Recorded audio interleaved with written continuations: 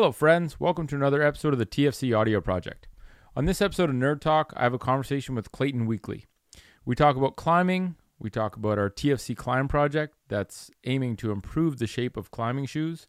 We chat about mobility and his awesome online mobility membership project. And we chat about the TFC product manufacturing philosophy, which was heavily inspired by Yvon Chouinard of Patagonia. And really, it just reflects a focus on quality and making less, but making better products. I really enjoyed the conversation with Clayton, and I hope you can take something away from it that you can use to improve your own life. This episode of the podcast is sponsored by TFC App. With an expanding global tribe of foot nerds, we set out to create a platform with TFC App that would allow the tribe to share our learning journey with others and inspire people around the world to live a more natural lifestyle. The reality is that only you can be the hero of your own health journey, and we wanted to create a free app that delivers you the information, the guidance, and the inspiration to reconnect with health. We'll be releasing a soft launch of TFC App on October 1st, along with a full public release and activation of all the TFC App features on November 1st. To download the app, you simply click on the link in our Instagram bio, or you can look up TFC App on the iOS App Store or Google App Store. This episode of the podcast is also sponsored by the Roasters Pack. Our team at TFC head office in Ottawa are big fans of coffee, and this Canadian company provides a unique subscription service that delivers you 3 awesome coffees to your door each month and gives you the entire story behind each of the craft roasters that the beans come from. You can check out theroasterspack.com and use the code FOOT at checkout for $7 off your first month of any subscription. This episode is also sponsored by our travel partner, Nanook Protective Hard Cases, which we use to transport gear to and from our seminars and workshops. They make super high quality cases in Canada that can keep your electronics safe during travel, and you can check out what they sell at nanuk.com, nanook.com. Hope you enjoy this episode. Let's dig in. It's the TFC Audio Project. It's a collective effort. Help people understand their bodies, starting at the feet are the gateway for people to see that there's an issue. A foot conversation is always a whole body conversation. Hey folks, Nick here, back for another episode of the Audio Project. Today's episode of Nerd Talk is going to feature a very special human. He is, I've been working alongside this guy for a few years now with TFC. He's the director of TFC USA. He's the leader of TFC Climb, and he's also a member of the Nerd Tribe. So he happens to be one of the nicest humans I know, and the guest today is Clayton Weekly, known as Clayton.moves on Instagram. What's up, Clayton? What's up, dude? Thank you for hosting me this weekend.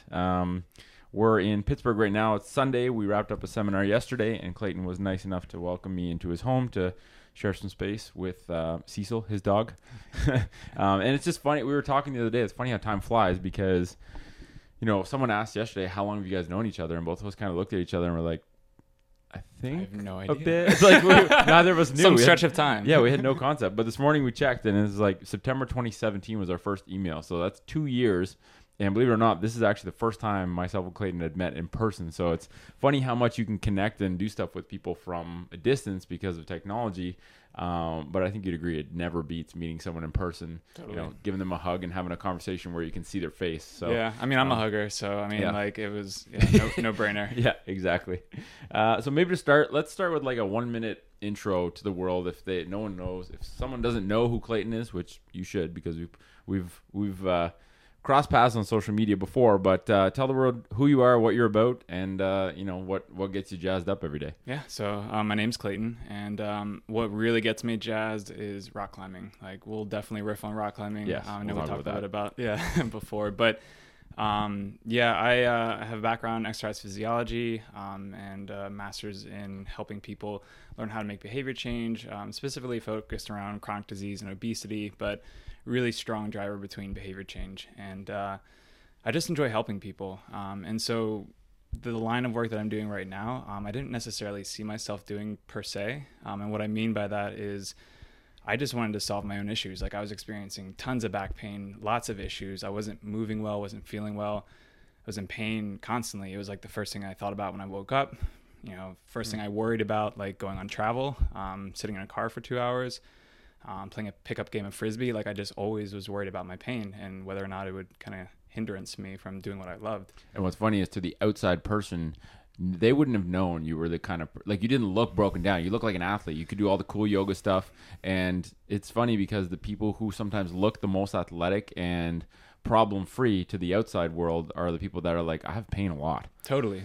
And a lot of people are starting to highlight that on social media, saying like, it's not the aesthetics, it's not the ego driven, like, look what I can do kind of thing. It's more of like, man, I just want to feel good. Like, like, and it's funny that like people can kind of create this facade of like, what they're all about and like how they want to emulate themselves and how other people want to see them. But, I was in a lot of pain and I was frustrated. I was sad. I was depressed, and it was something that, I was so young and I was like, feeling that bad. And, back surgery was on the table. Like, I was talking to the different That's crazy. orthopedic specialists. And I'm like, no, like, and it like, it was a tough pill to swallow. But so then the reason I got into this type of work, mobility training, and what I'm doing today, is the initial attention was just, I want to get out of pain. I want to solve, what's wrong with me. And, you hop on YouTube, you hop on Google, and you're like, oh, yeah, I've got cancer, AIDS, right? It's like, it's like you don't want to go down that self-diagnosis rabbit hole, and we can, maybe talk about that. But I think it's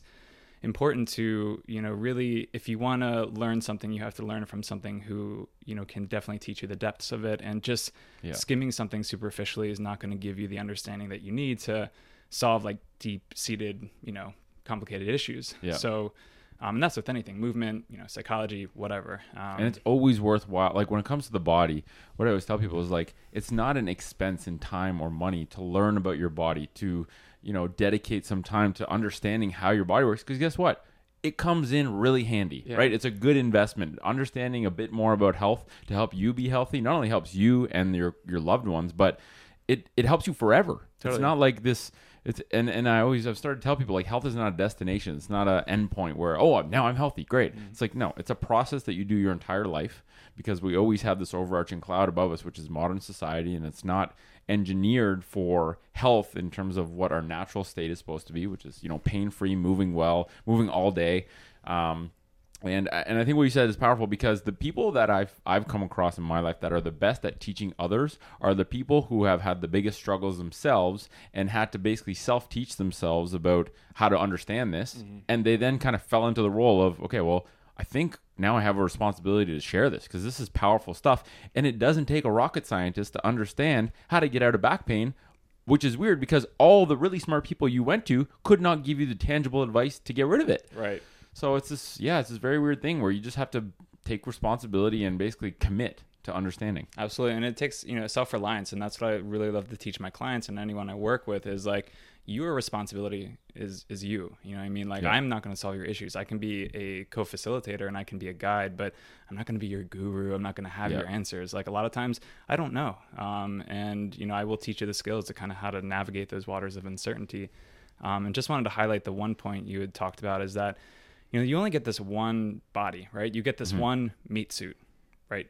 Like, and you're not leasing it. Like, you fuck up your car, like, I'll just get a new car, right? Like, no, this is what you get. And, if you don't take care of it and if you don't learn about it, like, like you said, a lot of people know more about their cars than their body. How crazy is that? That's crazy. You know what I mean? Like, you only get this one vehicle to carry you through life. And if it starts breaking down at 30, which a lot of people it does, what I mean? Like in 40, 50, 60, guess what? When you go to retire, whenever that is, you're going to be broken and you're going to be unhappy because you can't travel to Thailand. You can't, go on that hiking trip. You can't go on that excursion because you're in pain. Like pain is an inhibitor, and it's something pretty serious. And when talking about like joint hygiene, taking care of, each part of your body, you say you take care of your teeth, but like if you don't, you have a toothache, you can still travel to Thailand. Yeah.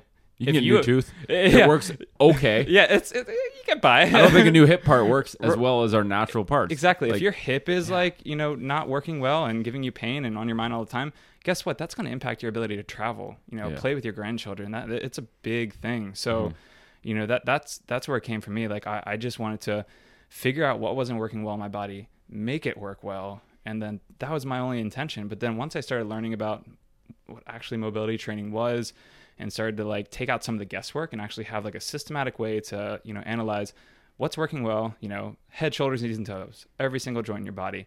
And then you can make a list like, okay, my right shoulder doesn't work, my left hip doesn't work, my right knee is wonky as hell, like I don't know what's going on there. But then you have this list and you have kind of a roadmap on how you can work through those issues. And then it's not a death sentence, once you find these findings, I don't want people to be scared. It's just like, it's information. It's like, if you want to like lose weight, you have to be aware of how much you're taking in, how much you're moving. It's all data. And I think the awareness part is the biggest thing. Like if you were aware that you were lacking, like if you were aware that you could find out leading indicators before you started getting back pain, if you were aware that you were missing mobility in key areas or you weren't moving very well, you probably would have worked on it before the pain got to the point where it was like near catastrophic, right? But no one was able to provide an awareness to things that weren't a problem until they were a problem. I couldn't identify the linchpins, Yeah, and I think that's part of the problem. And I think that's, this whole thing of, I come from a physiotherapy background and we guess a lot right now. And it's a big problem because it's basically what's taught to us, right? We're not taught to use a system. We're not taught to use the equivalent of the eye chart that eye doctors use. Like if you go get glasses and the eye doctor doesn't even get you to look at an eye chart, you'd probably be like, hey, are we missing something here? Like, right. Did we skip over a really important part? Yeah. And yet, it exists in the world of movement in terms of functional movement screen or, a detailed assessment on how much mobility competency do you have? How much can you move your parts? How much do your parts move? Those exist and we can break that down, but it seems like the people that are most important and have the biggest access to people that need help aren't cluing in to the simple things that we need to do better. And I think this lack of accountability in the health and rehab world where we use symptoms as the only metric for improvement is so pathetic and it's so crazy.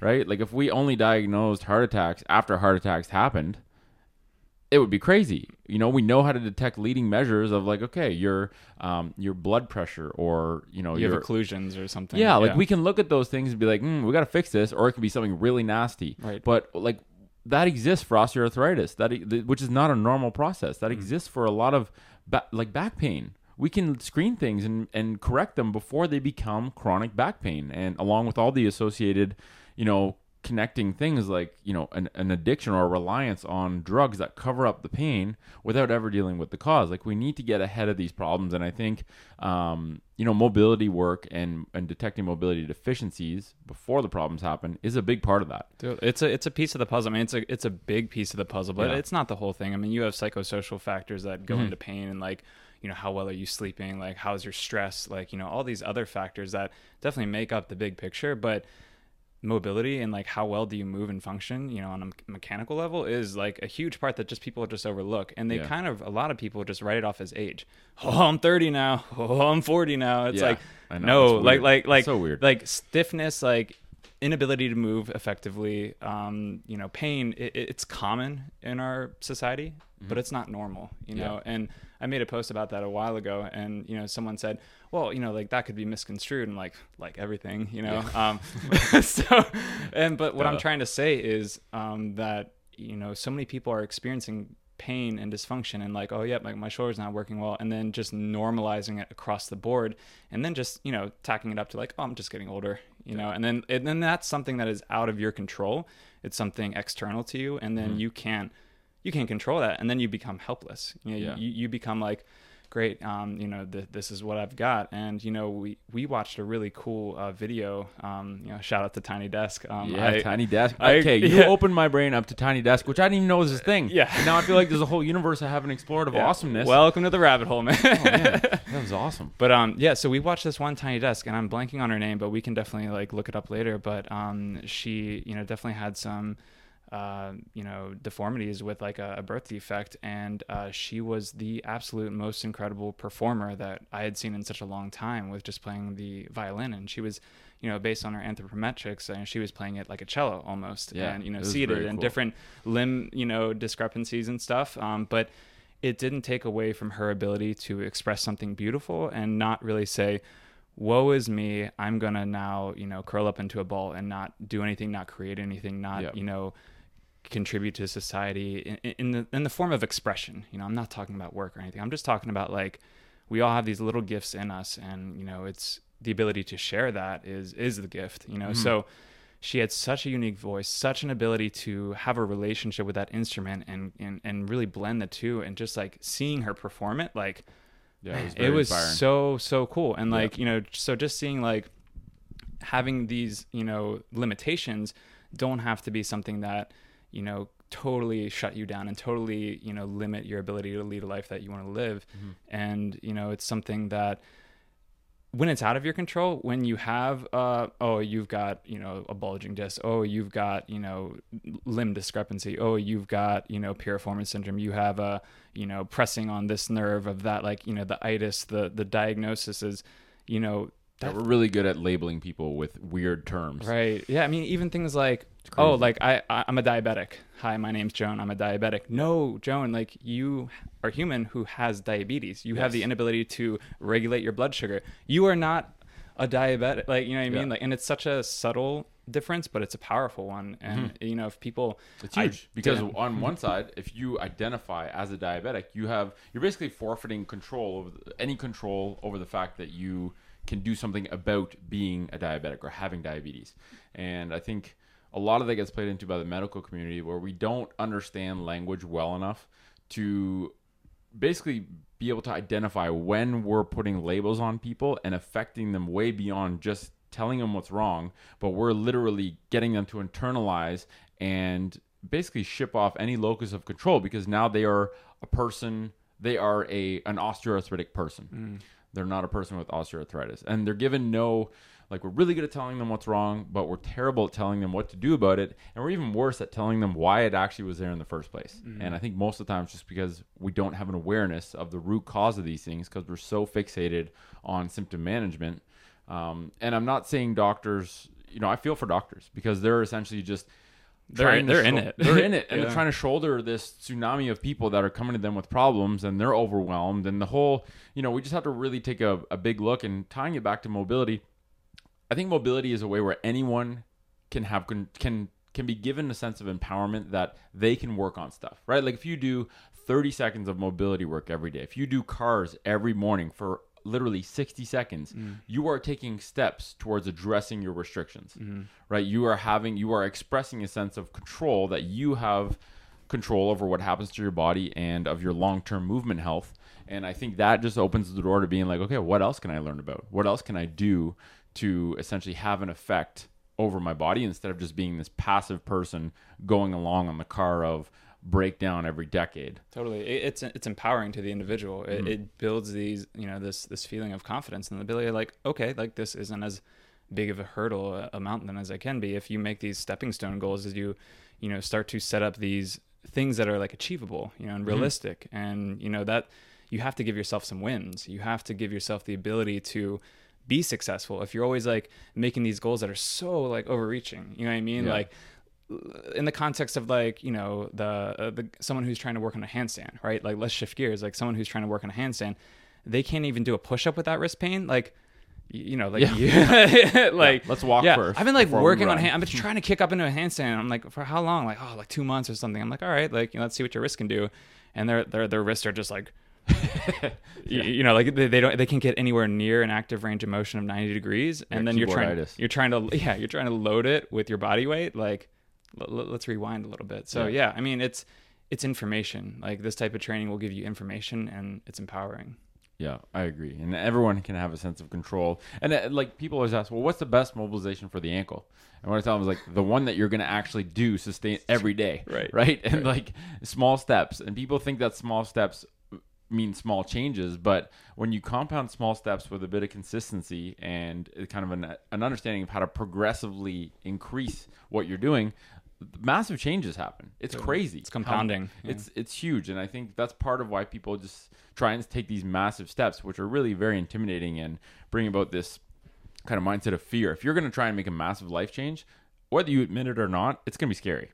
And the more scary it is, the less creativity you're able to use, the less likely we are to actually do it, right? The more likely we are to find excuses. But if it's something tiny, like 1 minute a day, 30 seconds a day, and you do that, well, going from a minute to 2 minutes is not that hard. Going from 2 to 5 is not that hard. Going from 5 to 10, all the way up, before you know it, you're at 30 minutes a day working on your body, because you understand it and you feel the difference. And you look forward to it. And you look forward to it because you know that it's having a positive effect and you can see the effects. But if you went from 0 time spent on your body to 30 minutes a day, you're probably not going to continue it for very long because it's just too big of a jump. Small steps. Totally. And that's the thing too. Like we talked about flow state a couple times this weekend, and you know, it's something that things have to be challenging enough, but not so challenging where you're just like, whoa, I can't even do this. I can't even think of doing this. You know, like if you're, the discrepancy is that far, then yeah, you're not even going to do it. But if it's, hey, I feel a little uncomfortable, I feel like a little uneasy, like, oh, I might hurt myself, or like, oh,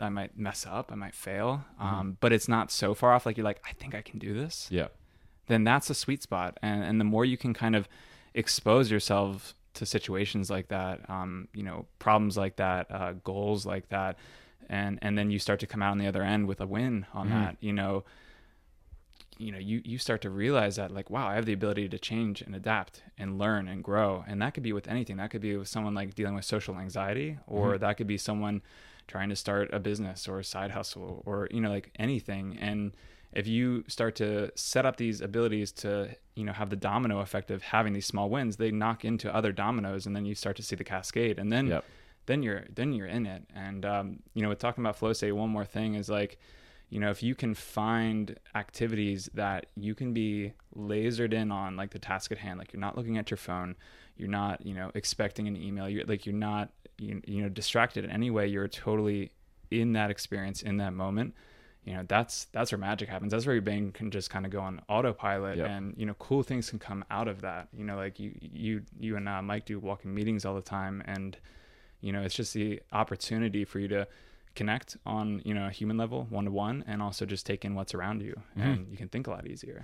And oh god, you said so many things there that I don't want to talk about, but that whole thing of finding that sweet spot where it's achievable but not too intimidating, but not too easy and boring, you know, that's dynamic.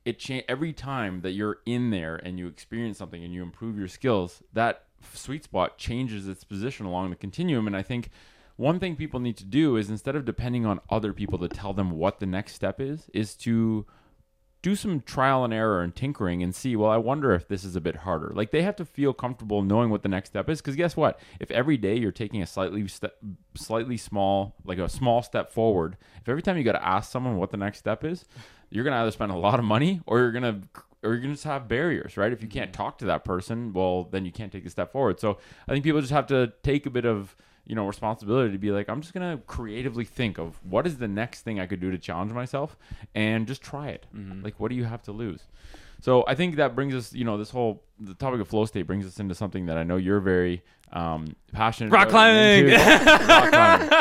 Rock climbing. And it was, Clayton is obsessed with climbing, and he's an insane climber. We went to Ascend Pittsburgh, which, if you're in Pittsburgh and you like or don't know what climbing is, go there, check it out. It's a badass gym. Friendliest people you'll ever meet. Super friendly. Everyone. It was just like a giant family, and you feel so comfortable. You're not intimidated.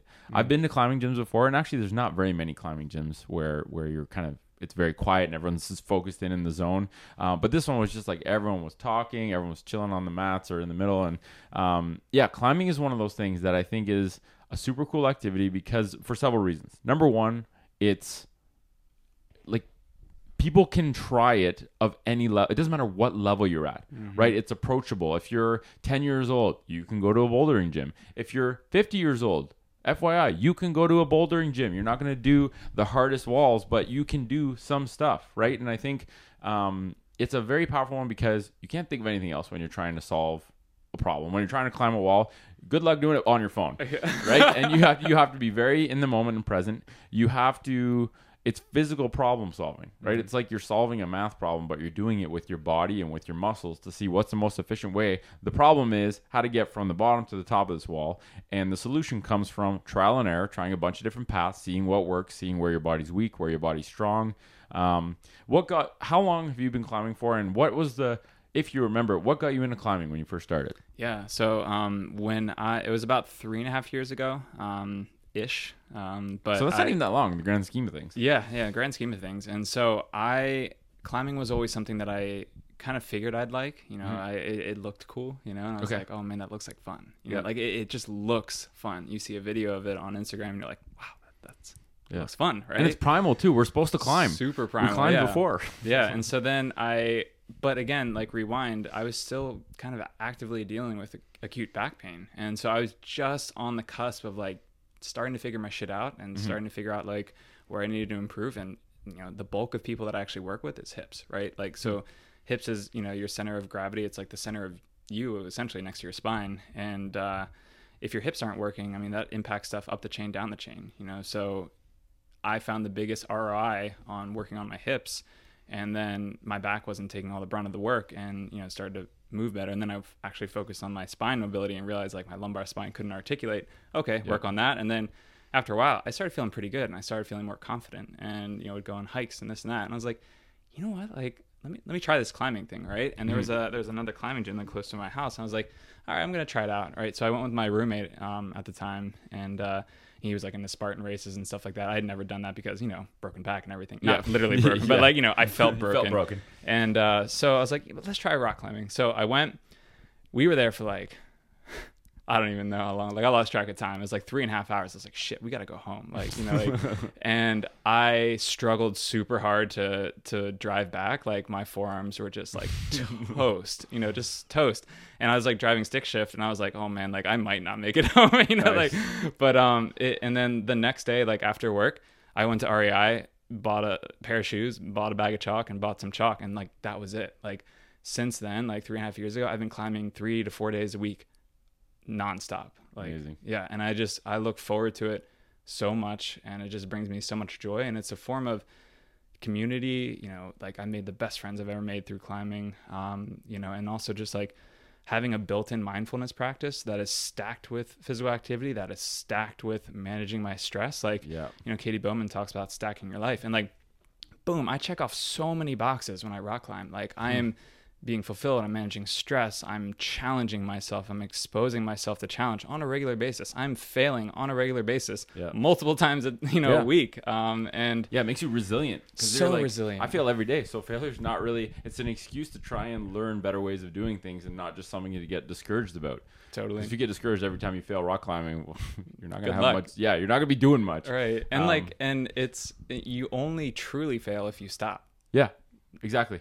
Like, I work on some problems, like if I, you know, they call like a route a problem, especially if you're working on it for like, you could be working on a problem for 20 minutes, an hour, a week, a month. You could be working on an outdoor problem for a year. And that's the thing. It's a problem, and it's crazy. Like, you can throw yourself at a problem, and, you know, you get one move further, right? And you unlock that, and you're like, oh shit, like that's how you do that. Like, closer. Oh man, I just like partially internally rotated my hip, which changed my center of gravity, which changed this line of vector of pull. And then I was like, oh wow, like it was so freaking hard. Like, I couldn't even start that problem, and now I'm 2 moves in. Woo! Right? Yeah, like, victory. Yeah, super huge victory. And that's the thing too. It's like, the interesting thing is, once you unlock that move that was so hard, that move that you struggled, you're shaking like a leaf on a tree, you're sweating, you're swearing under your breath.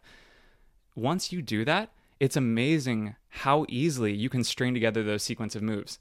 It doesn't matter how tired you are. You could be climbing 3 hours and you are pumped. Like, your forearms are toast. They're like the size of like Led Zeppelin blimps, right? And it doesn't matter. Like, if you have strung that sequence together, if your brain has figured it out, your brain is so confident that you would just always be able to string together that sequence until you get to the next crux, until you get to the next hard part. So like, how cool is that? Like, you know, you just have to prove to yourself that you can do something. Once you do it, you're like, all right, let's go. And you just work on that sequence. So it's like, there's so much psychology and like analytics to climbing, and just like the sheer amount of movement variety you get in climbing is phenomenal. Like, you don't get that in so many different aspects. Like, you know, oh yeah, I go to the gym, bro. Okay, what do you do? Like, deadlift, bench, you know, squats, you know, RDLs. Yeah, I do clean jerks. Like, okay, great. Like, you are working in these very specific sequenced movements that you repeat hundreds of times. You know, there's very little variability unless you like, you know, buckle under load, and then you have to deal with that. But that's a whole other conversation. And so climbing has this really beautiful, you know, thing where it's like, you're going to challenge yourselves in different ways and get different, you know, fascial slings like engaged in different ways at different times in varying intensities. all the time. And you're not even purposely trying to do it. That's the beautiful part, right? Right. Because there's nothing wrong with doing squats, deadlifts, and bench. But if that's Totally. all you do, you're missing out on this massive spectrum of movement. And if you never explore that, well, when you encounter that in real life, it might be a problem. You might be able to squat 700 pounds, but if you can't even run, if you can't run, that's because I see that all the time. You Controlled see people that are falling. insanely strong and have zero ability to do something as basic and fundamental to human capacity as running. Totally. Right? And I'm not talking about running 20K. I'm talking about like if you had to run for the bus, could you run without blasting your body? Right. And I think with climbing, I think a big part of that is you're unintentionally using different systems of the body or getting into different positions because you're not going to get into that same level of variety of positions by just trying to do it yourself, right? There's no workout or Zumba class that can get you into those positions with those loading patterns by putting weight through your shoulders and having to connect your finger to your opposite toe. You're not going to get that. Totally. But when you do it climbing, you're doing it to try and solve a problem. The external cue for your body to adopt that pattern is not something you're even mentally aware of. You're just like, I want to try and climb this wall. And I'm going to try it 100 different ways until I find the way that works best for me right now. Mm-hmm. And I think with mobility, we talk about an important part of mobility is having a why. Like why, what is my purpose for doing mobility, right? Mm-hmm. What is the thing that keeps me motivated?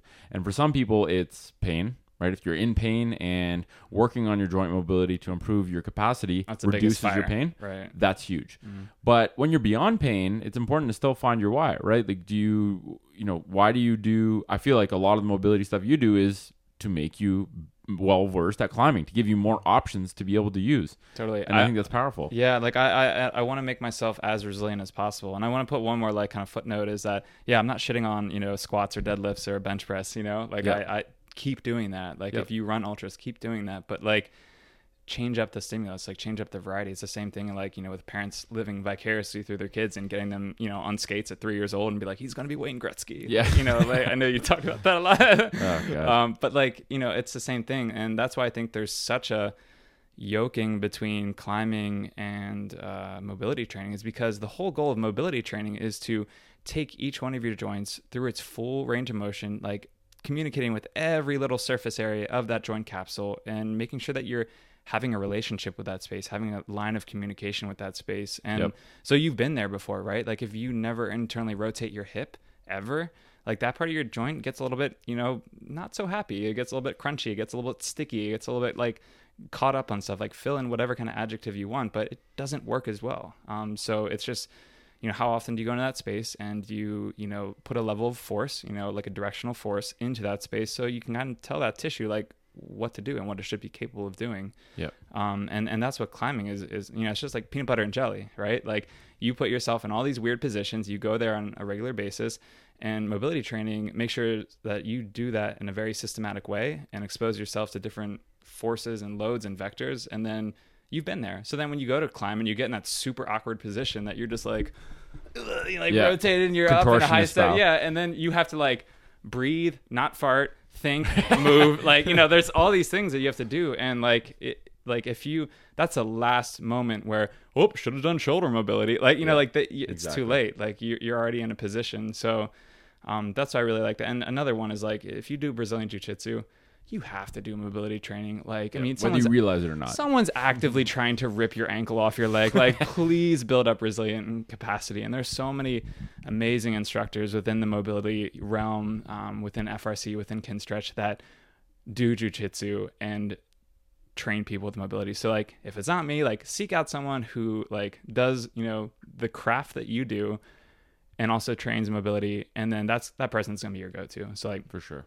If you do ultimate frisbee and you want to improve your mobility, there are tons of people that do that. Like my friend Brian Nevinson, he's a beast, and he does ultimate. He's done ultimate his whole life, and he's a fantastic mobility instructor. So it's like, like if you do frisbee, go to him. If you do jiu-jitsu, go to practitioners who do jiu-jitsu, right? For sure. They can be more targeted in what they're giving you, and they've probably gone through the same stuff you're going through. Context is king. They're going to know it way better than other people. So So climbing is approachable. And like, here's the thing. There's this thing where we need to take more time away from our phones and plan shit with other people, right? Plan something with your friends where you're saying, this Sunday, let's do this. Let's all leave our phones in our bags. Let's do something where we can all do it together, where we're all novices, right? We're all taking the beginner mindset.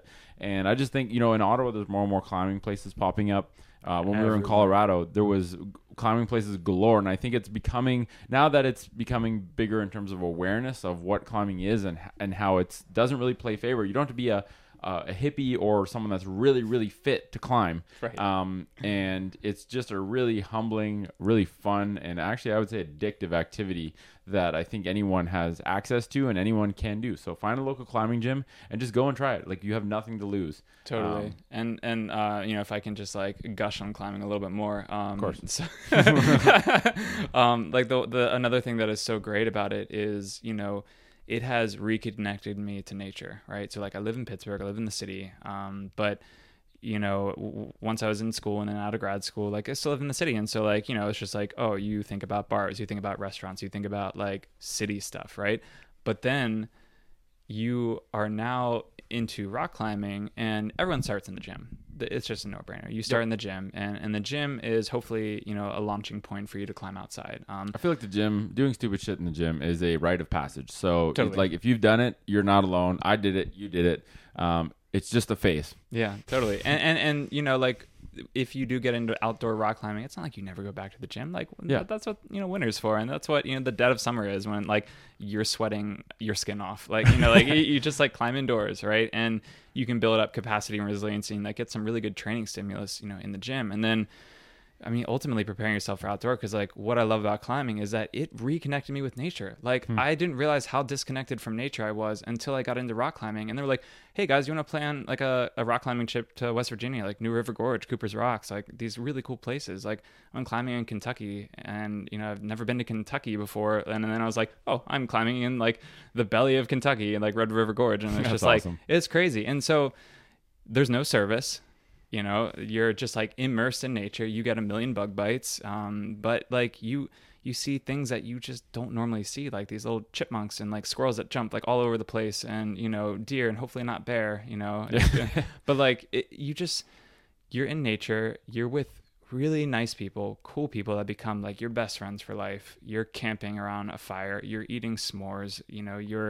You're swapping stories. You're talking about things that you don't get the opportunity to talk about in depth in your normal day-to-day life. We have so many just like these passing moments with people, and you just talk about superficial shit. Like, you just talk about like, oh, like, what are you into? Like, oh, how's this going? Like, if you're lucky, you talk to them for 20 minutes, but it's still superficial stuff. Yeah. Like, it isn't until you are hiking for 30 minutes to try and find this rock that you're planning on climbing, and you're like, where the fuck is this? Like, like you have to use a map. Like, you have to use like, it's just, and all those like moments where like people are too tired to talk because you're hiking up a hill, and I've got zero cardiovascular fitness at this point, which I'm working on fitness. Yeah.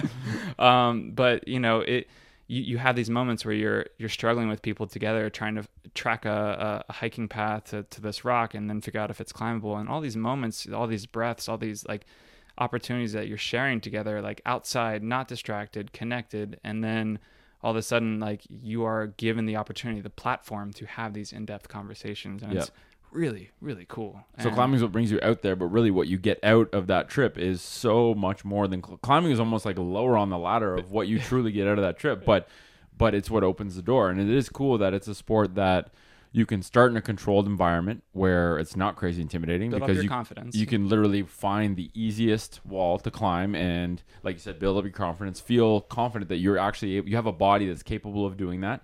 And then you can, it's funny how many things you look at as being climbable once you start climbing. Dude, every building I want to climb. Like, and I have a couple, but like, sorry, Mom. Yeah, and I think on the topic of that, like the whole philosophy of the climbing community too, and I think we both got this from Yvon Chouinard, the creator of Patagonia and Black Diamond, is like less is more, and the more you know, the less you need. And I think it carries into our ongoing mission at TFC is going to be to create more products, right? And as we, eventually with footwear, but eventually into other things, like we both use backpacks and fanny packs. Why don't we just make I was them? going to talk to you about a fanny pack, dude. I would wear, like, I already do wear a Patagonia fanny pack, like, every day. But, like, I mean, if I had a TFC one, like, there you go. game over. But I really think it's one of those things where a lot of companies make stuff, but they just focus on making stuff and making it available. They don't actually focus on taking the time to design and source materials that are, like, made to last, right? And this whole thing of when you're a climber, you can't bring a bunch of stuff. You have to bring just what you need, and what you need, those products can sometimes require like a level of quality based on survival, right? If you bring a crappy carabiner with you, that thing could give out and it could be disastrous. So I think this mindset of buying less but buying better, and as a company that makes stuff, taking on the responsibility of accepting a better standard where we have to make sure that this thing's built really well so it doesn't fall apart. We have to make sure, and it's going to be more expensive by virtue of that, but if it's twice as expensive but 10 times as durable, you're winning, right? And I think people are starting to appreciate now that it's cheaper long term to buy better quality things that you can repair, that last, and that are made with an understanding that we need to make stuff without destroying our habitat. Totally. And I think that mindset is going to permeate through everything we do, which means it's going to be harder to do stuff. But I don't think if you can't do it optimally, you shouldn't be doing it, right? Totally. So Yeah. I'm excited with that. Yeah, man. And like, Yvonne Chouinard, like, so like once I got into rock climbing, I literally watched every rock climbing video on, Netflix, like, Nice. just to learn about the climbing history. And like, I recommend you do that too, because it's just fascinating learning about like, the origin and the history and how it evolved and developed. But like, yeah. And then like, that's how I kind of like went into like, learning about what Patagonia actually was. And, and there's a local Patagonia Pittsburgh, and it's just like the coolest place ever. We'll go this weekend. Cool. It's I mean, they just share the history, and I didn't realize like how much of the history I didn't know. And then so I listened to Let My People Go Surfing by Yes, Yvonne Chouinard. amazing book. Yeah, and like strong plug, like listen to that book. Like even if you don't surf, even if you don't climb, even if you don't own a business, like just learn about like. The book is nothing about what I thought it would be about. Like I thought it was going to be about like, this is how you run a business, and this is how like the employee structure and like this and that. And they do get into that, but it is so much more like these gems of like, just like how he looks at life and how he lives his life and what he values, and, just the quality of their product. And he field tests everything. Like, like it's just so cool. And it actually, like, if you ask Carrie, like my wife, like, I was never into fashion. Like I'd always like come out like wearing like monochromatic. I'm like, shit, like I got a same color shirt. And I get you over that all I'm the time. doing that right now, kind of. So like, but like, I never really, gave a damn about, fashion or clothes, because I'm just like, I don't really care about that. But then like listening to like where clothes are sourced from, like the types of dyes that go into it, like, the whole ethos of like what they have, it just like made me really think about like, among other things, but just like quality, like you're paying for quality. And I was thinking like, I bought this Patagonia jacket. I've worn it. I wear the same clothes all the time. Like you don't really see much variety to me. And so then, you're basically trying to, yeah. But like, I've worn this like, kind of like aqua teal green. That's like my favorite color Patagonia jacket for like 5 years, like straight, and I've worn it and it just now has a hole in it. And like, I just find so much like joy out of seeing a little bit of that puffy stuffing coming out of that hole, that I'm like, man, like this is like a part of me. It's like a part of my family, what I mean? And it's like, just seeing that, like, if I buy a slightly more expensive pair of pants from Patagonia, like I know I'm supporting such a strong company, such a company that cares about their employees. That cares You're voting about, for how they do things, right? Way more so than just buying a garment of clothing. That's just how you express your vote. And I think that has to be. I mean, not enough companies have a story behind their products to even warrant telling something, right? It's like, what's your story? They try and hide it, China, right? as cheap as possible. But I really think that the future of people becoming more aware and more conscious, because it is happening. It's just very slow. It's slower than it needs to be based on where we've gotten ourselves into.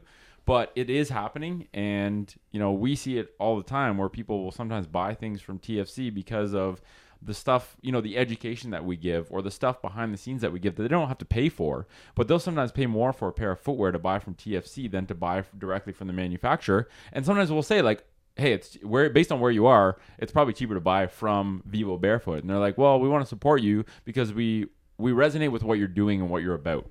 And I think that that, you know, you have to be transparent, you have to be honest, and you have to have just a higher standard for quality. And I think, I just think that climbing, Let My People Go Surfing from the perspective of like, okay, we're going to start making products, and Patagonia is a really cool company, and I don't know enough about it. And it was actually more of a curiosity read than it was like a research read, but it turned into something that at the end of it, I left with principles for my entire life. Yeah. That apply to business, that apply to how to make things, but also just apply to how to live in a way that gives you a better relationship with the world, with other humans. And it's just very powerful book and very powerful message that guy, you know, put out to the world. And, you know, shout out to Yvon Chouinard for writing that book and sharing it, because he literally gave away a blueprint for how to be a successful company, right? You have the people that run the most successful companies don't typically spend time and energy to tell other people how to do it. And I think it's just, very, very cool ethos, and something that we're going to try and mirror in everything we do, and that we expect people to hold us accountable to if we're not doing that. Totally. And on the subject of climbing, so 6 months ago, you started up TFC Climb. So Clayton is the lead human when it comes to the TFC.climb project, which is TFC.climb on Instagram. And really what that was about, you know, like I still kind of remember when this first came up. I don't know if you messaged me or called me. You're like, dude, climbing shoes suck and I think we can do better. I was like, yes, this is cool. Okay, tell me about it. Dude, I was fired. So like, you know, our primary line of communication is like WhatsApp, texting, calling, or video chat. And, you know, we've been talking like for 2 years straight now, like once a week. And, you know, that's why I kind of felt like I already knew you before I met you. I know, it was weird to me for the first time. I'm like, I don't feel like I was this like, is the we first totally time we're met. meeting. Like, we totally met. I was expecting more facial hair, but apart from that, I was like, I already know this guy. Yeah. So, I sent you a video because like I just got back from climbing, and my feet were hurting, you know, and I was like, you know, how much I climb, you know, 2 hours, you know, 4 days a week, and, you know, in climbing shoes, which are basically like feet coffins, you know, if you've never worn climbing shoes, they're dreadful, they're awful. Yeah, they're I've crazy. never worn ballet slippers, but I imagine they're comparable to that. I think climbing shoes are probably worse, because these ballet slippers can move. Right. These things are like rock solid boxes that go into a point. Yeah, it's pretty fascinating. So then like you know, and then I was having some like lateral ankle pain as well. And, you know, it's just like my pinky toe, like, you know, I take my foot out of my climbing shoes and my pinky toe is just like slammed like into like, you know, my fourth toe. So, and then like, you know, the big toe as well. And so if you're bouldering, you know, your bouldering problems last anywhere from like 45 seconds to a minute. So it's very quick, you know, it's very, you know, fast twitch, you know, anaerobic in a lot of ways, but, you know, you should work on your aerobic capacity for it. But I digress. But, you know, so I'm in these climbing shoes, and I realized that like, you know, I'm taking them off in between every burn. So like every time I would like, you know, work on a project, I'd come back and, you know, just at least unvelcro them and slide my heel out. And I'm just like, oh man, like a little bit of relief. And, you know, I'm someone who like, I try and practice what I preach, you know, like I'm wearing my toe spreaders every single day. You know, I do my foot mobility, do like toe lifts, active toe spreads. I play around with them. You know, I take care of every joint in my body, right? And I'm still having pain, you know, with my feet, with my ankle. And the pain was worse, like on a climbing day. And and it just like, I think I didn't want to realize it because like, can't take climbing away from me. Like I love climbing. Like, you know what I mean? Like fuck you. Like I love climbing. You know. So like, you know, and I think I was just trying to like repress that. Like, you know, I knew climbing shoes were an issue, but I'm just like, you know, I do enough to offset it. Yeah. I do enough, right? And then I came to that realization, like I'm not doing enough. Like this is, you know, I'm exposing my body to this extreme environment and on a regular basis and asking performance out of that area. You know, so it's just like, man, like, you know, it was a very hard truth, but then I just got fired up and I was like, you know, let me talk to Nick. And, you know, I sent you, I think I recorded like a 4 or 6 minute video, and I was swearing a lot and I was excited, and, you know, I loved it. I love powerful rants. Yeah. Rant on. And, I was like, dude, like, I think we could definitely make like a climbing shoe if like do it like this and like this. And like, we would sacrifice on the performance or this or that. And you were like, dude, just like, yeah, roll with it. Let's do it. Yeah. And because one thing I've realized is that if you have, the idea is the most important part to get a project going, but having the idea is the easiest part, and refining that idea is a little bit harder, but then executing on that idea is the hardest part. And I think that, you know, the concept for a climbing shoe that sacrifices not very much performance, but just puts, you know, you come at it from a perspective of a person who climbs, who loves climbing. So you have an understanding of the role of shoes, and certainly performance footwear that maybe isn't friendly to your foot, but serves a purpose for that specific activity has a place. Then it just becomes a matter of, well, can we do it better? We're not going to do it like you're not going to wear flip-flops to climb. You're not going to climb barefoot. You need certain elements of a climbing shoe. So it's like, okay, what parts of a climbing shoe do you get benefit from? Do you get a performance-enhancing edge from?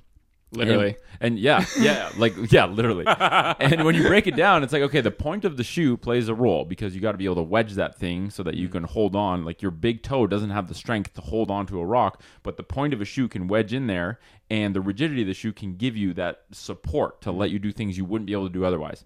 So then we kind of just talked about like, well, what if you just take the point and shift it so that it's at the big toe, so you don't have to basically taper in your entire foot. You can still have that point. You can still have the rigidity, but why don't we just do it without compressing the foot as much?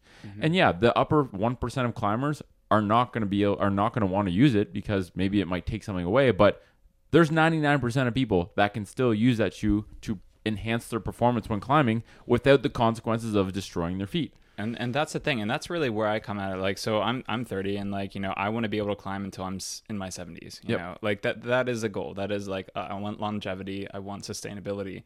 And you know, I think everyone does. They just don't think of it in that respect. Yeah, but like the amount of like things I see people expose themselves and just like thrash through things and like, you know, disregard pain and all that stuff. Like, you know, it's kind of surprising to me how like often people do that. But you know, my idea with like TFC Climb and like developing a shoe is that it's going to take the average climber like into an environment that's just going to feel better. Like you're not going to want to like, you know, cut off your foot by the end of a climbing session, you know, and like my goal is to still have it climbable. Like, you know, I want to still be able to climb like challenging grades. Like, you know, I want people to be able to send, you know, V8s in this shoe, like, you know, and like, you know, climb outside and like be like a pretty decent bouldering shoe.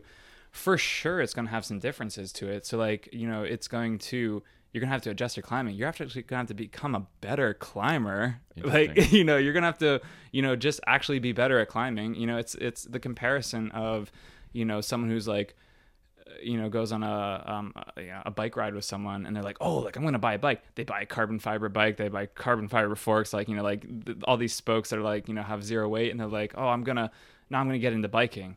Wrong, dude. Like, so wrong. You got to like ride that shitty, you know, 20-pound steel frame bike and ride it uphill, struggle, build up your internal cardiovascular engine, build up your strength, build up your lactate threshold, all these things, and then get a lighter bike. Not the carbon fiber bike, but just a little bit lighter. Incremental. Yeah, incremental. You know, so many people are just like, I want to be better now. I want the best now. Let me throw money at this. And they're missing the opportunity to like drastically improve, you know, and you know, I said in climbing all the time, like, they cheap themselves out on part of the process that's actually really beneficial. Totally. And you know, I always like to say, like, be good at the basics, like be brilliant at the basics with climbing, you know, and I think I got that from Dewey Nielsen from, you know, FRC, but like with climbing, you know, I see so many people just trying to push the grades, like, oh, I'm going to climb V5 now. Oh, I climb one V5. Let's try and climb V6. And it's like, dude, I've watched you climb a V2 so shittily, you know, like, like I'm not judging you, but like, it just looks like you're struggling and working really hard. Yeah. It's like I aim to do things like in a pain-free way and then just like in a super controlled fashion. Like, you know, I think of it like sloth climbing, you know, like if you can climb it super controlled, super slow, you own every single movement. It's intentional. Like you have ultimate control of what you're doing. And then you kind of morph that sloth climbing with like a praying mantis, and then that type of climbing has like a love child, and like that's the type of climbing that you emulate, you know, on easier climbs. Like, you know, climb without your feet cutting, climb without all these micro adjustments, climb without like breathing heavy. Like, can you do all that? Like, can you nasal breathe while you climb, and then do that really well, and then push the grade? You know, like I'm not against like climbing stuff that's like really challenging, because that's like stoicism in a nutshell. But like, you know, get really good at the basics. Yeah. And then, like, you know, throw in a couple challenging ones there and struggle real hard and breathe heavy and flounder around. But like, if that's all you do, if all you do is flounder and struggle and do all this stuff, you're missing so much enjoyment out of the act of climbing. So like, that's the thing with like climbing shoes. Like, yeah, you might like pop off a foothold because like it's a little bit bigger of a surface, but you know, it just forces you to get more meticulous with your their footwork. And it's about finding a middle ground that doesn't sacrifice. Like if you sacrifice 10% in performance, but you gain 90% in comfort. comfort Yeah. and like long-term health of your feet, that's a pretty damn good trade-off. Totally. Like I talked to I have a couple friends in the gym like in their 60s, and like they're crushers, and you know they've seen a lot of things, and they've climbed some really cool places like all over the world. And you know they talk about like, man, I just wish I took better care. Like, oh man, my feet are killing me, all this and that. Like, so if I'm seeing so many people like my age, younger, older, like, you know, experiencing this pain, and like I'm experiencing this pain, and I'm like taking care of every single part of my body every single day. Yeah. I just started to imagine like, what is the average person who just like slams their shoes on, like wears like high heeled, like, you know, rigid shoes during the day, you know, throws on climbing shoes, does 0 warm up, and hops on a V5 project. Like, what? Like that person's gotta be in pain. Like, you know what I mean? 100%. Like, and so many people are like that. So, you know, I just realized that if I can create a shoe that is, you know, even 20% better, like in terms of comfort, you know, it's not going to be the most comfortable thing because you still need to climb in it. But I mean, it's going to be the more shape of a foot, you know, a human foot, and you're going to still be able to climb in it, you know, and it's going to be rigid on the bottom and just, you know, wider in the front forefoot, and the point's going to come over to the big toe, and there's going to be space for the pinky toe to not, you know, be murdered. It sounds so simple, but it's profound how much of a difference that can make for so many people. Mm-hmm. And I think the way that TFC started selling product or making money was, you know, I just tried to see if I could get good at articulating foot health to people on social media before I ever even thought. I thought it would just be perpetually like, let's see if people want foot information. I think it's kind of a cool way to force myself to learn how to get better at explaining it. And essentially it created something where I tried to build a community of people that were interested in this before you even think about what's going to go on and what you're going to sell or making money at all. And I think TFC Climb, you know, the focus has almost been on, let's create a little hub for the climbing community to express what they want out of a shoe and whether or not it's something that they would benefit from. And I think the resounding feedback has been that people are stoked about it. They're like, when are you making it? When can I buy it? And I have so many DMs, so many emails of just like, you know, like people wanting to help, people like, you know, like, can I get on a prototype and like this, like, and doing a lot of this stuff. And like, I've had engineers reach out to me, like, Anna, one of the foot nerds. I mean, like I had a Skype call with her, and I'm just like, yo, you have an engineering background. Like, can you please like nerd out with me on this and like talk about like, you know, the mechanics, like will too much space here create a moment where, you know, there's too much like play in the foot, and then trying to problem solve that. You know, I reached out to Gary Aimward. We had a Skype session, you know, and, you know, and he climbs, his kiddo climbs, and, you know, and he's you know, the foot guy. He doesn't want to be known as a foot guy, but you know, people know him as a foot guy. What the foot? So, yeah, great What book. the foot? Yeah. Shout out to Gary. Yeah, shout out to Gary. And then, you know, I reached out to Dr. Courtney Conley, and I was like, you know, you're in Boulder, you work on feet all day, you work with climbers, you work with cyclists, you know, who are in cycling shoes, and it's like, I picked her brain. Like I took her course, you know, her and Joe, fantastic people. And so, you know, and then I went to the School of, you know, Prosthetics and Orthotics in Pittsburgh, you know, and just like, you know, tried to pick their brain. Like I had a meeting with like 2 of the professors and, you know, the dean there, and just trying to talk to as many people as I can about this project. Amazing. And see if like I can piece together any more information that like I overlook. Cause like, that's the thing. Like I'm not an expert in this shit. Like I love climbing and I wear climbing shoes, and like, I know, you know, enough about feet to like help people improve the function of their foot, but like I don't know all this other stuff. Like I need to talk to these people, and it's been amazing, like the amount of people who have come together. And it's just it kind of made me, because sometimes it become overwhelming because I'm like, oh man, I feel like I'm the only guy on this, and like I knew I wasn't. Like I always know that you're in my corner, and you know other people on the TFC team, but sometimes when you're working on something so like, you know, it just seems like such a big thing. It can feel like that sometimes, but then, you know, just the community coming together and like, you know, messaging me. Like I had this one dude DM me, and he's like, hey, have you looked into this company, right? And that was actually the trajectory that got us onto like, you know, building the prototype. And I was like, wow, like thank you, random dude in my DMs. Like, you know, like that's the power of community. Right. And like, and it's just like, it's just so crazy because, you know, people bitch and moan about social media and Instagram, but like, it is what you make of it. It is how you use it. 100%. It's a tool. Like if you misuse it, if you take a hammer and you smash your toe to bits, it's not the hammer company's fault. Okay, it's not Instagram's fault.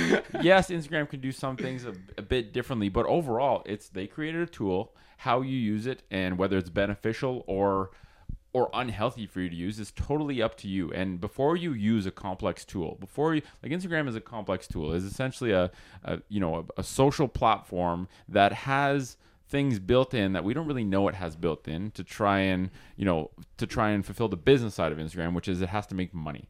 It does that by attracting your eyeballs. But before you buy a Ferrari, you learn how to drive a Ferrari. You learn how to drive a manual car if it's manual. You at least take a glance at the manual to make sure you're not using it terribly. You should understand a little bit about the ins and outs of social media so that you can use it to your benefit. Because if it wasn't for Instagram, TFC wouldn't exist. I wouldn't even know we wouldn't you. be hanging out right Yeah. now. Yeah. So there's always a good and bad side, and it's totally up to you with how you use it. I agree. And, plug to your other podcasts that I had listened to pretty recently about, you and Mike talking about social media. Like, definitely listen to that if you feel like you struggle with social media. Like, if you feel like you compare yourself to other people and it actually brings you down more than brings you up, listen to that podcast. It's going to be a really big help for you to just, like, start to cultivate awareness on your relationship with social media. But, another tip I could kind of offer is change what you expose yourself to. Like, if you follow someone from high school and they're just like showing all this flashy travel and it brings you down,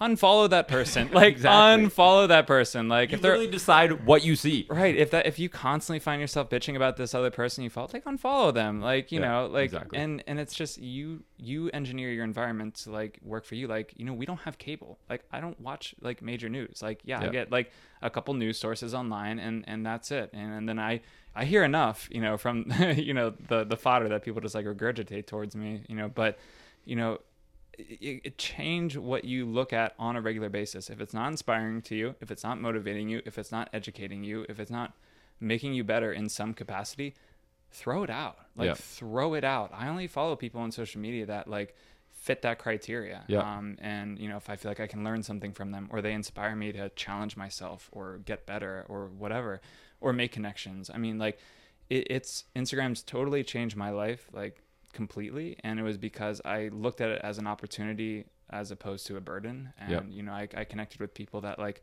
I believed in and that like I liked the way that they were talking about things. And I kind of I feel like I have a good BS meter on people, and I could tell like if someone was like a good person or like what their intentions were. So like I found those people and I was like, all right, we're cool.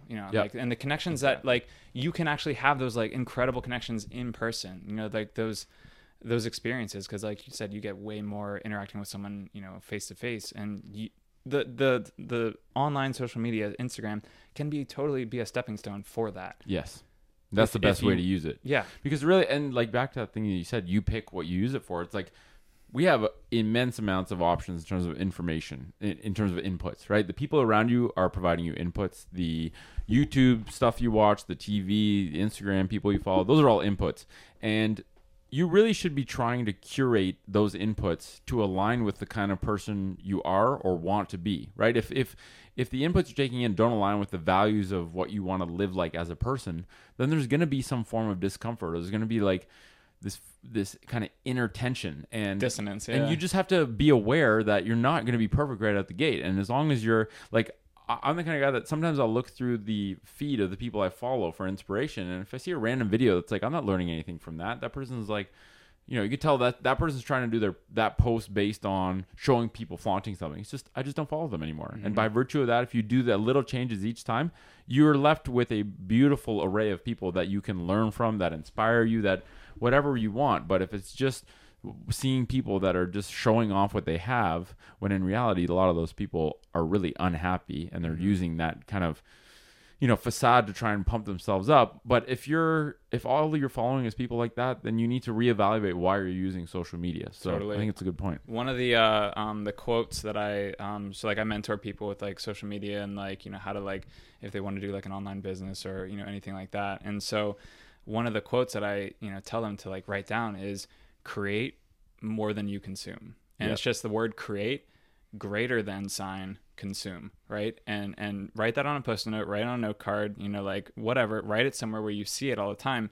And if you're someone who's trying to, if you're a yoga teacher, if you're a trainer, or if you're trying to create some type of online thing, or if you're just trying to maybe like dip a toe in the water, like on creating something, anything, you're an artist, you're a musician, like don't watch other musicians, don't look at other artists, don't look at other yoga teachers, don't look at pick 2 or 3 people that you really emulate and figure out like what you like about that person. What is it that they do that you like? How they explain things, how they display things, what they're about, what they stand for.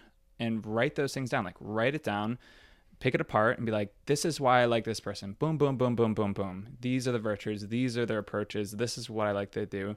And then make it your own. You know, don't steal it. Like, I mean, it's not stealing. You're just like, you're trying to give your own unique voice and, cultivating exactly what you like and then trying to help other people. So, do that. And then if you find that, you're kind of going outside of those three people, like you're just like mindlessly scrolling and like getting bummed by like seeing all this other like flashy, crazy, cool shit, then you're consuming more than you're creating, right? Yeah. Like put on the blinders and what you know, and just start to share that. And I find that if I get in that, because I'm not perfect, like I get distracted. I get like, in that consuming mode. If you say you don't, you're bullshitting. Yeah, I get in that consuming mood, like that mode, and I'm just like, oh shit, I'm consuming way too much. You know what I mean? And like I'm bookmarking all these videos like, oh, I'm gonna like, try and like make a post like that. And I'm just like, no, like if I actually just like put on the blinders and like think like, what do I want to share? Like, what am I most passionate about? Like, what do I have to say? And it can be the same message. Like you can just like bang on that drum. Like, I mean, like you post about feet all the time. You're just banging on that drum, right? Like 3,000 times. Yeah. I've talked about feet. Yeah.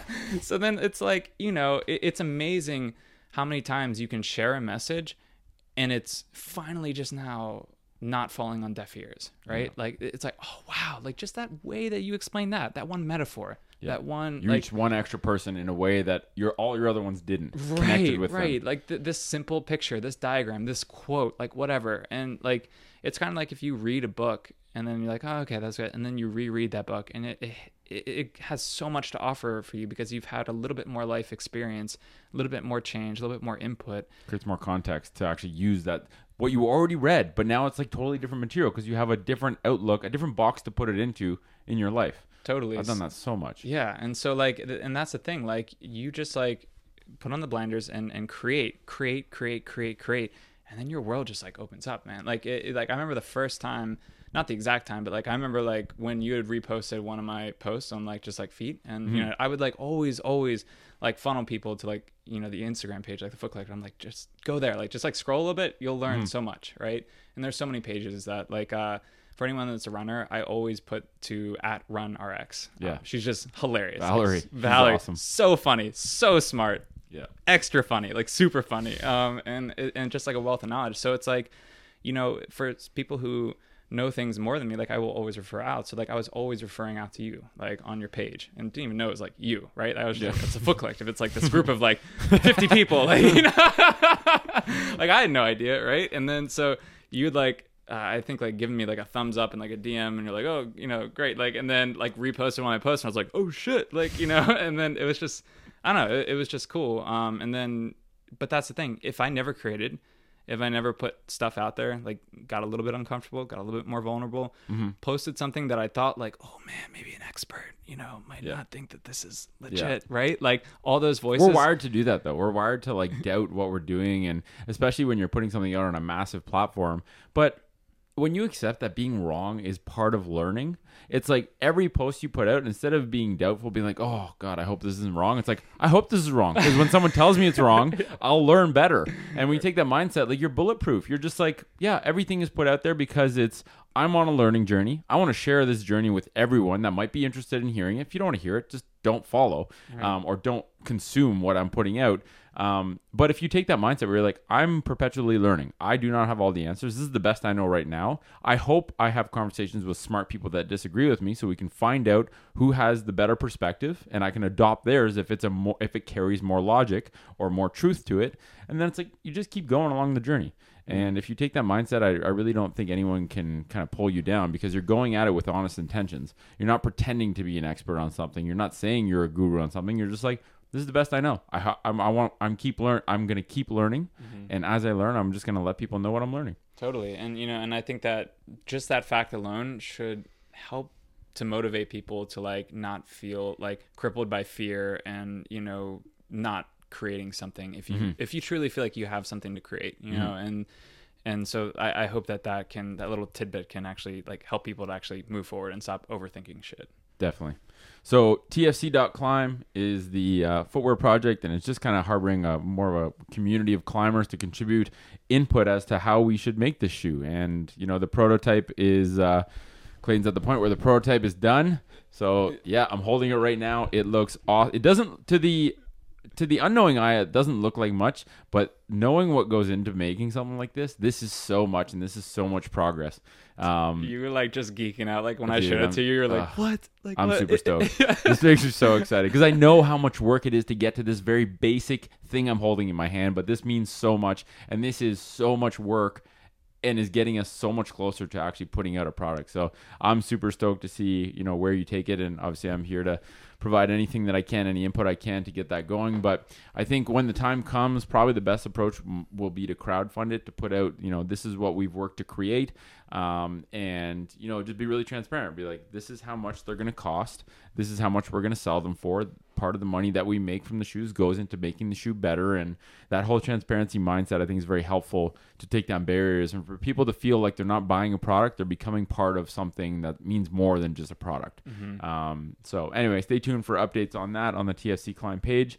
And Clayton actually has, so talk a little bit about Rock Your Body, because I know you have Rock Your Body, which is like, I thought it was more mobility for rock climbing, but it's way more than that because it talks about a lot of different things, right? Like so who is the target audience for Rock Your Body, and what can people get from it if they check it out? Yeah, so it's an online climbing program, and as a disclaimer, like, I'm not a climbing coach, so if you're looking for a climbing coach to get better at climbing competitions and you're like, that's your jam, find a climbing coach. It's like I never try and claim to be what I'm not, so but Rock Your Body will take you from never stepping foot into a climbing gym to feeling confident on the wall. So it's for someone who's never been in a climbing gym, but it's also for people who are like, hey, I've been kind of stagnant and I don't know how to improve and push my grades, and the whole ethos of Rock Your Body is to get really good at the basics, and do them really well. So we talk a lot about like how, the difference between static and active climbing, and dynamic climbing, talking about technique, lines of pulling, tension. So it's all through the scope of like mobility training.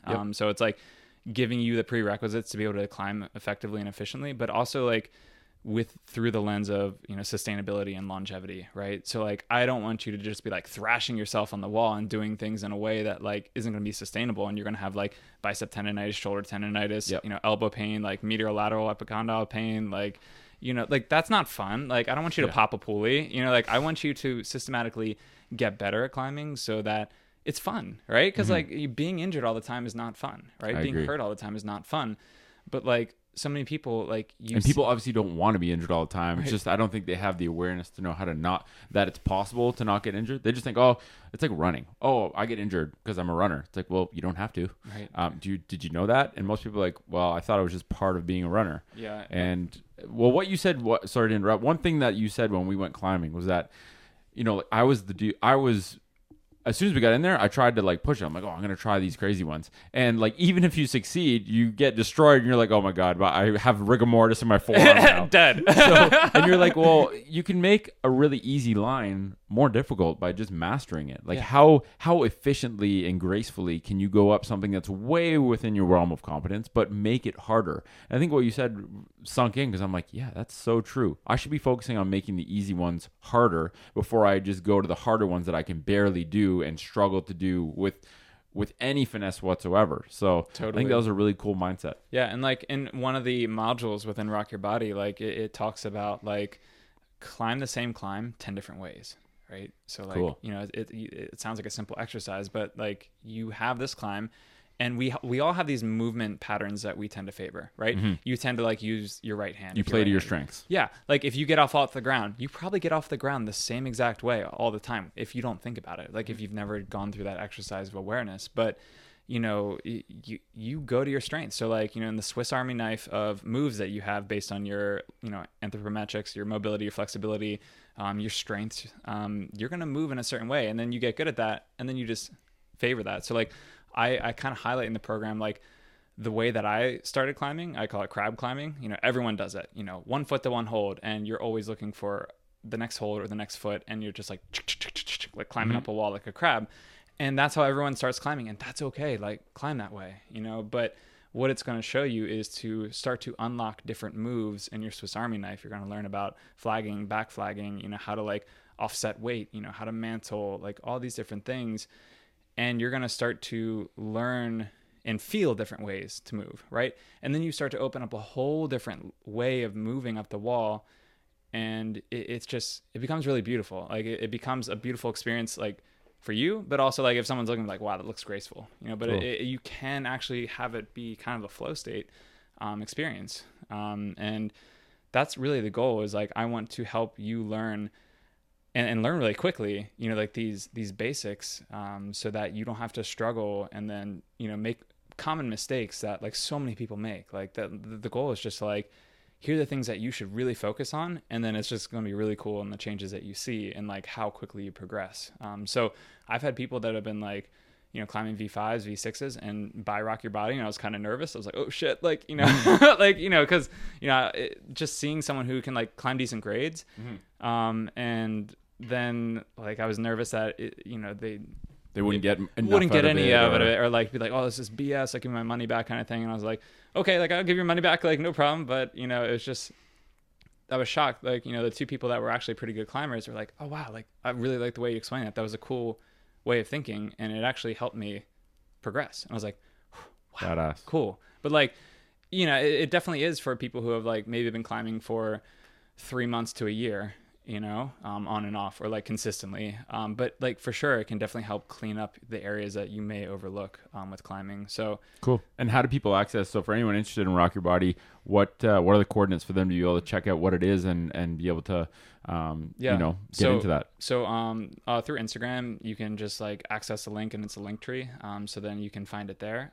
But if you go to like mobility.claytonmoves.com, which again is on the link in my Instagram, yep. It can take you to all my online programs. So there's the mobility membership, there's online Kinstretch Mobility Studio, OKMS, and there's also Rock Your Body. Cool. So yeah, you can just find it there and read about it there. Always feel free to DM me, email me if you have any questions. But yeah, it does a pretty good job explaining what it is there. Very cool.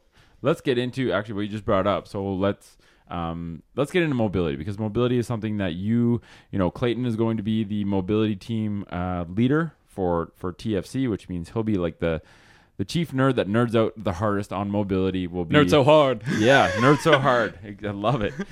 He'll be delivering the mobility section of our two-day seminar that we're going to film in Ventura in May of 2020, which will be our big flagship digital product for next year.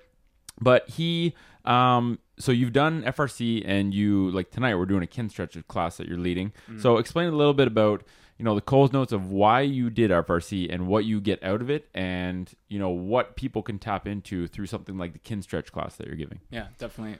So yeah, FRC was the link that really just helped change relationship and the understanding of myself and my body, right? So it's a systematic approach to really help you learn how to take care of your body joint by joint. So it's great for athletes, it's great for pro athletes, college athletes, high school athletes, but it's great for everyone. Like, it's great for your average desk worker. It's great for, you know, the 60-year-old mother. It's great for, you know, the 30-year-old with back pain. Like, yep. it helps you become a better human first, and then it helps you to become good at the task that you want. So it's like, what's the task? I'm into CrossFit, bro. Cool.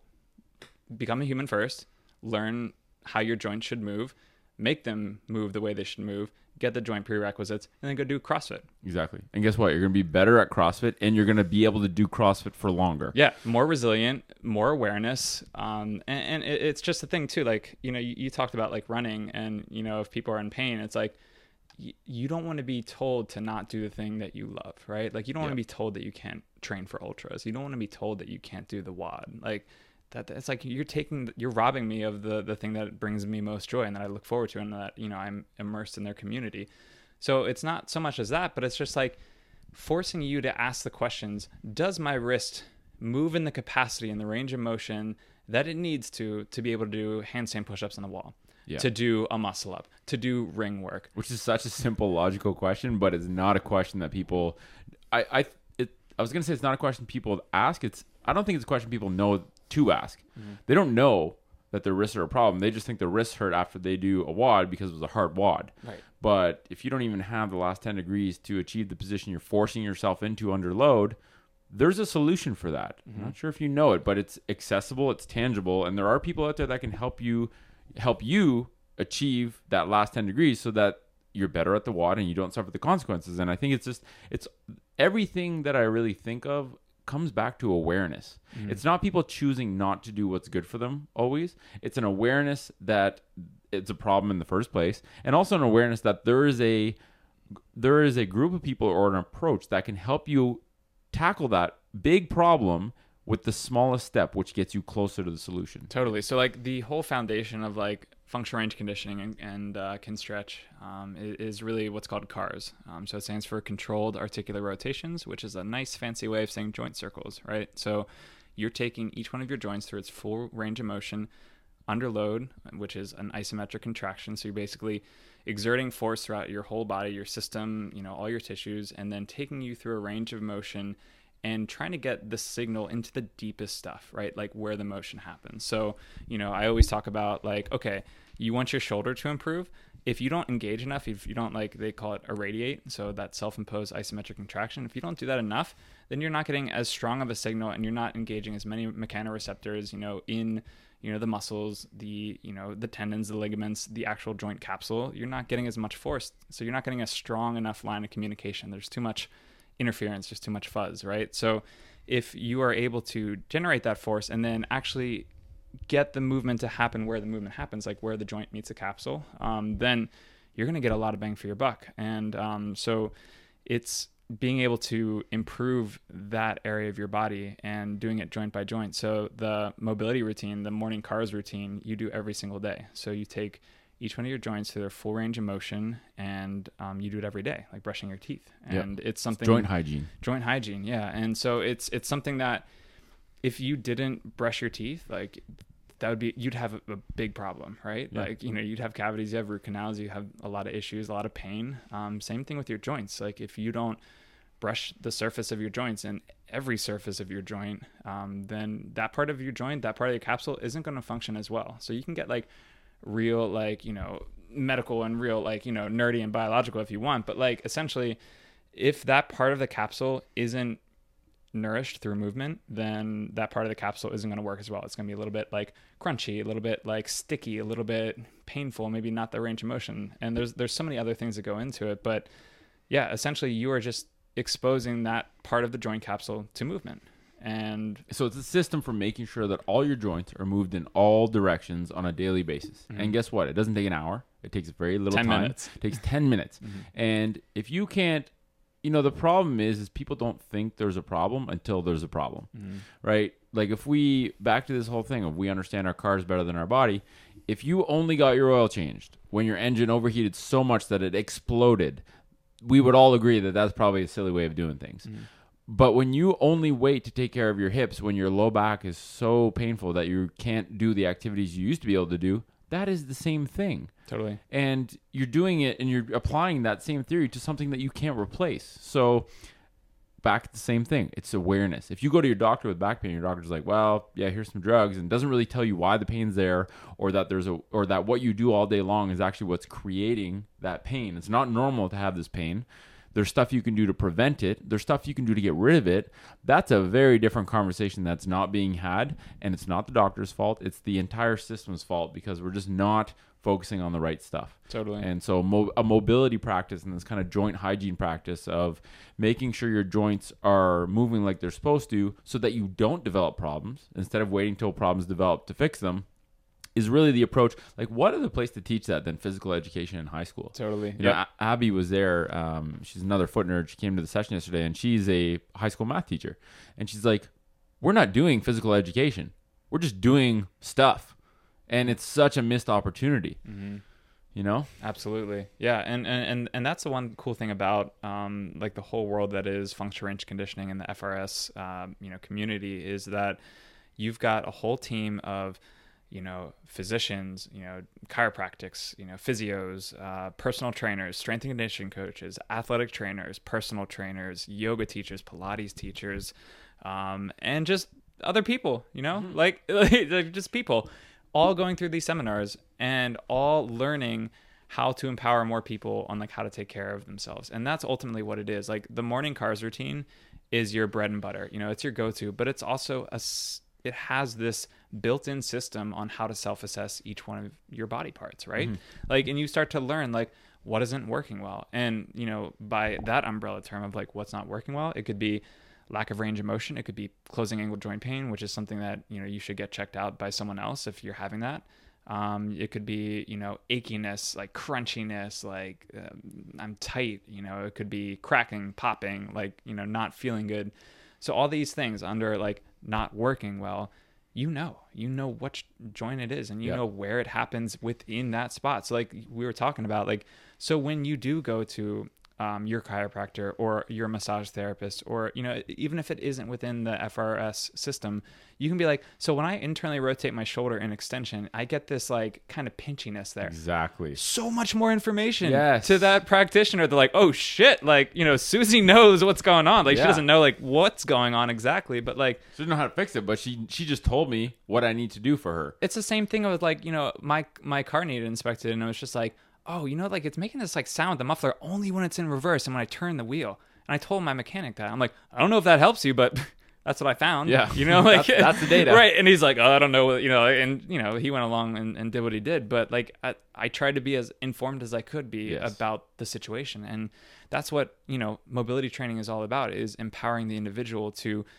know the signs of like, okay, I can actually work on this. I know how to work on this. I have this tool belt of things that I can do every single day. And, you know, if I need more guidance, I can reach out to a practitioner, whether in person, which, by the way, in person is going to be the best.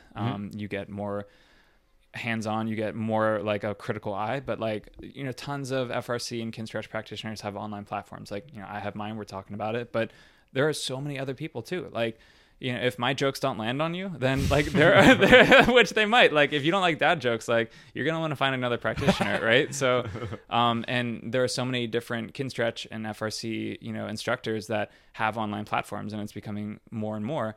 And I think it's amazing because then you have different strokes for different different strokes for different folks. There's a saying. And, you know, it's just nice because if it's not me, like you're going to get someone else who really cares about helping you learn how to move better. Yeah. You know, and like that's so cool. Like and again, that's the power of the internet. That's the power of like voting with your dollars. Like you get to support these people who have invested in themselves to learn, in my opinion, the best way to learn how to take care of yourself. And these people are great. Like everyone within that community is just like, you know, good people, and they just want the best. And so, yeah, very cool. That's why I love mobility training. Yeah, and I think mobility is a word that gets thrown around a huge amount now, and I think it's, which is good, right? There's a bigger awareness of what mobility is, and that you should be working on mobility. Mm-hmm. But I also think that not enough people are taking a truly systematic approach to doing mobility work, and understanding that mobility isn't a hobby, right? Like it's not something you do once a week for fun, or that you do before you work out. It's something that you work on as a practice to maintain your vehicle. And guess what? If you live like a hunter-gatherer, you wouldn't have to do mobility. But the reality is that we live in an environment that is not friendly to our joints. It facilitates us putting our joints in single positions for long periods of time, most of which is sitting. And so there is some work that goes into being able to reclaim and get rid of some of those problems that you may have picked up throughout your life. And like, put it this way, if you went to high school or you went to university, you have joints that are not moving like they're supposed to. It's just a reality, unless you're working on it or have been working on it every day. So, you know, it's something that just look into it, become informed, understand how your body works. You know, start taking on whatever amount of knowledge you feel comfortable taking the time to invest in learning, because learning about your body is always a good investment, just like we talked about at the start. So yeah, I mean, it's having and developing a relationship with your body. So many people are like, you know, are essentially divorced from their body. Like they have no idea how it's moving or how to even tell like how it's working. And that's scary. If something's wrong and you have no idea what's going on, like when you have back pain, you didn't know what was up, and you're having people like surgeons coming up to you and saying the word surgery, that is scary. Anxiety as shit, overload, right? Yeah. and like, it's one of those things where you're right. We've essentially, you know, shipped off any requirement for understanding about the body to the medical community, which is all too happy to give us stuff, fixes, quick fixes, but is very reluctant to even knowing how to, you know, have an understanding of it. And because having an understanding of what the problem is without even touching the problem gives you way more peace of mind and a better sense of control that you have power to control the outcome of how healthy you are. Totally. It's not going to be easy. It's going to take work. And gaining the knowledge is essentially just gathering the tools to go into battle. But it's the most important battle of your whole life. Right, because no one's going to fight for you harder than you. Exactly. Like that's it. Like if you're not putting in the work, putting in the effort, taking upon the responsibility to actually do your part, because like if you always rely on other people to try and take care of you, whether it's like your health or family or relationships or anything, like it's not gonna be done, you know. And that's the thing too. Like I always like to try and discuss the caveat of that. I agree that every profession within the health field has its place, and I also agree with different things to help you feel better in the moment is a part of the equation, right? Yep. So like I agree. If you need to get that massage, and it does so much, it releases endorphins, it helps you feel better, you get the human touch, like there's so much that goes into pain science and like actually healing, but if that's all you're doing, then you're missing a huge piece of the puzzle. Like if all you're doing is popping ibuprofen or hitting a foam roller, like rolling on a ball, getting trigger point, getting needles, or like taping something, like, and again, like all these modalities are part of the puzzle, and like definitely utilize them, because it's going to help you feel good in that moment. It's going to facilitate the healing. It's going to help you physically, but it's just the start. It's just the start of it. If that's all you do, like, you need to do more. Yep, I agree. And more just starts with learning a little bit and implementing a little bit every day, and just trying to be better every day. And so I think that's a good way to wrap it up. So if you want to find Clayton on Instagram, it's clayton.moves. Mm-hmm. Perfect. And then he's got a link tree under his bio that you can access his mobility membership, where if you want some accountability and guidance on how to get started working on reclaiming joint mobility, having someone to give you that guidance, that's a really good option. He's got OKMS, and we also have TFC Climb, which is a really kind of blossoming community to try and create a better climbing shoe as a collective, not just as one company trying to make a product to sell to make money. There's a gap. There needs to be a better product. There's a need for a better product. And we want to work with everyone that's willing to get on board to just try and make that a reality. Mm-hmm. So anyway, we hope that this episode gave you a little bit of insight into, if this makes one person go out and go to a climbing gym on a Sunday for fun, we've accomplished the goal of, we would have had this conversation regardless of whether it was mics in our face or not. So we did already. Yeah, we've done plenty of that. We hope that this gave you some sort of tip that you can implement in your life, and we'll catch you next time.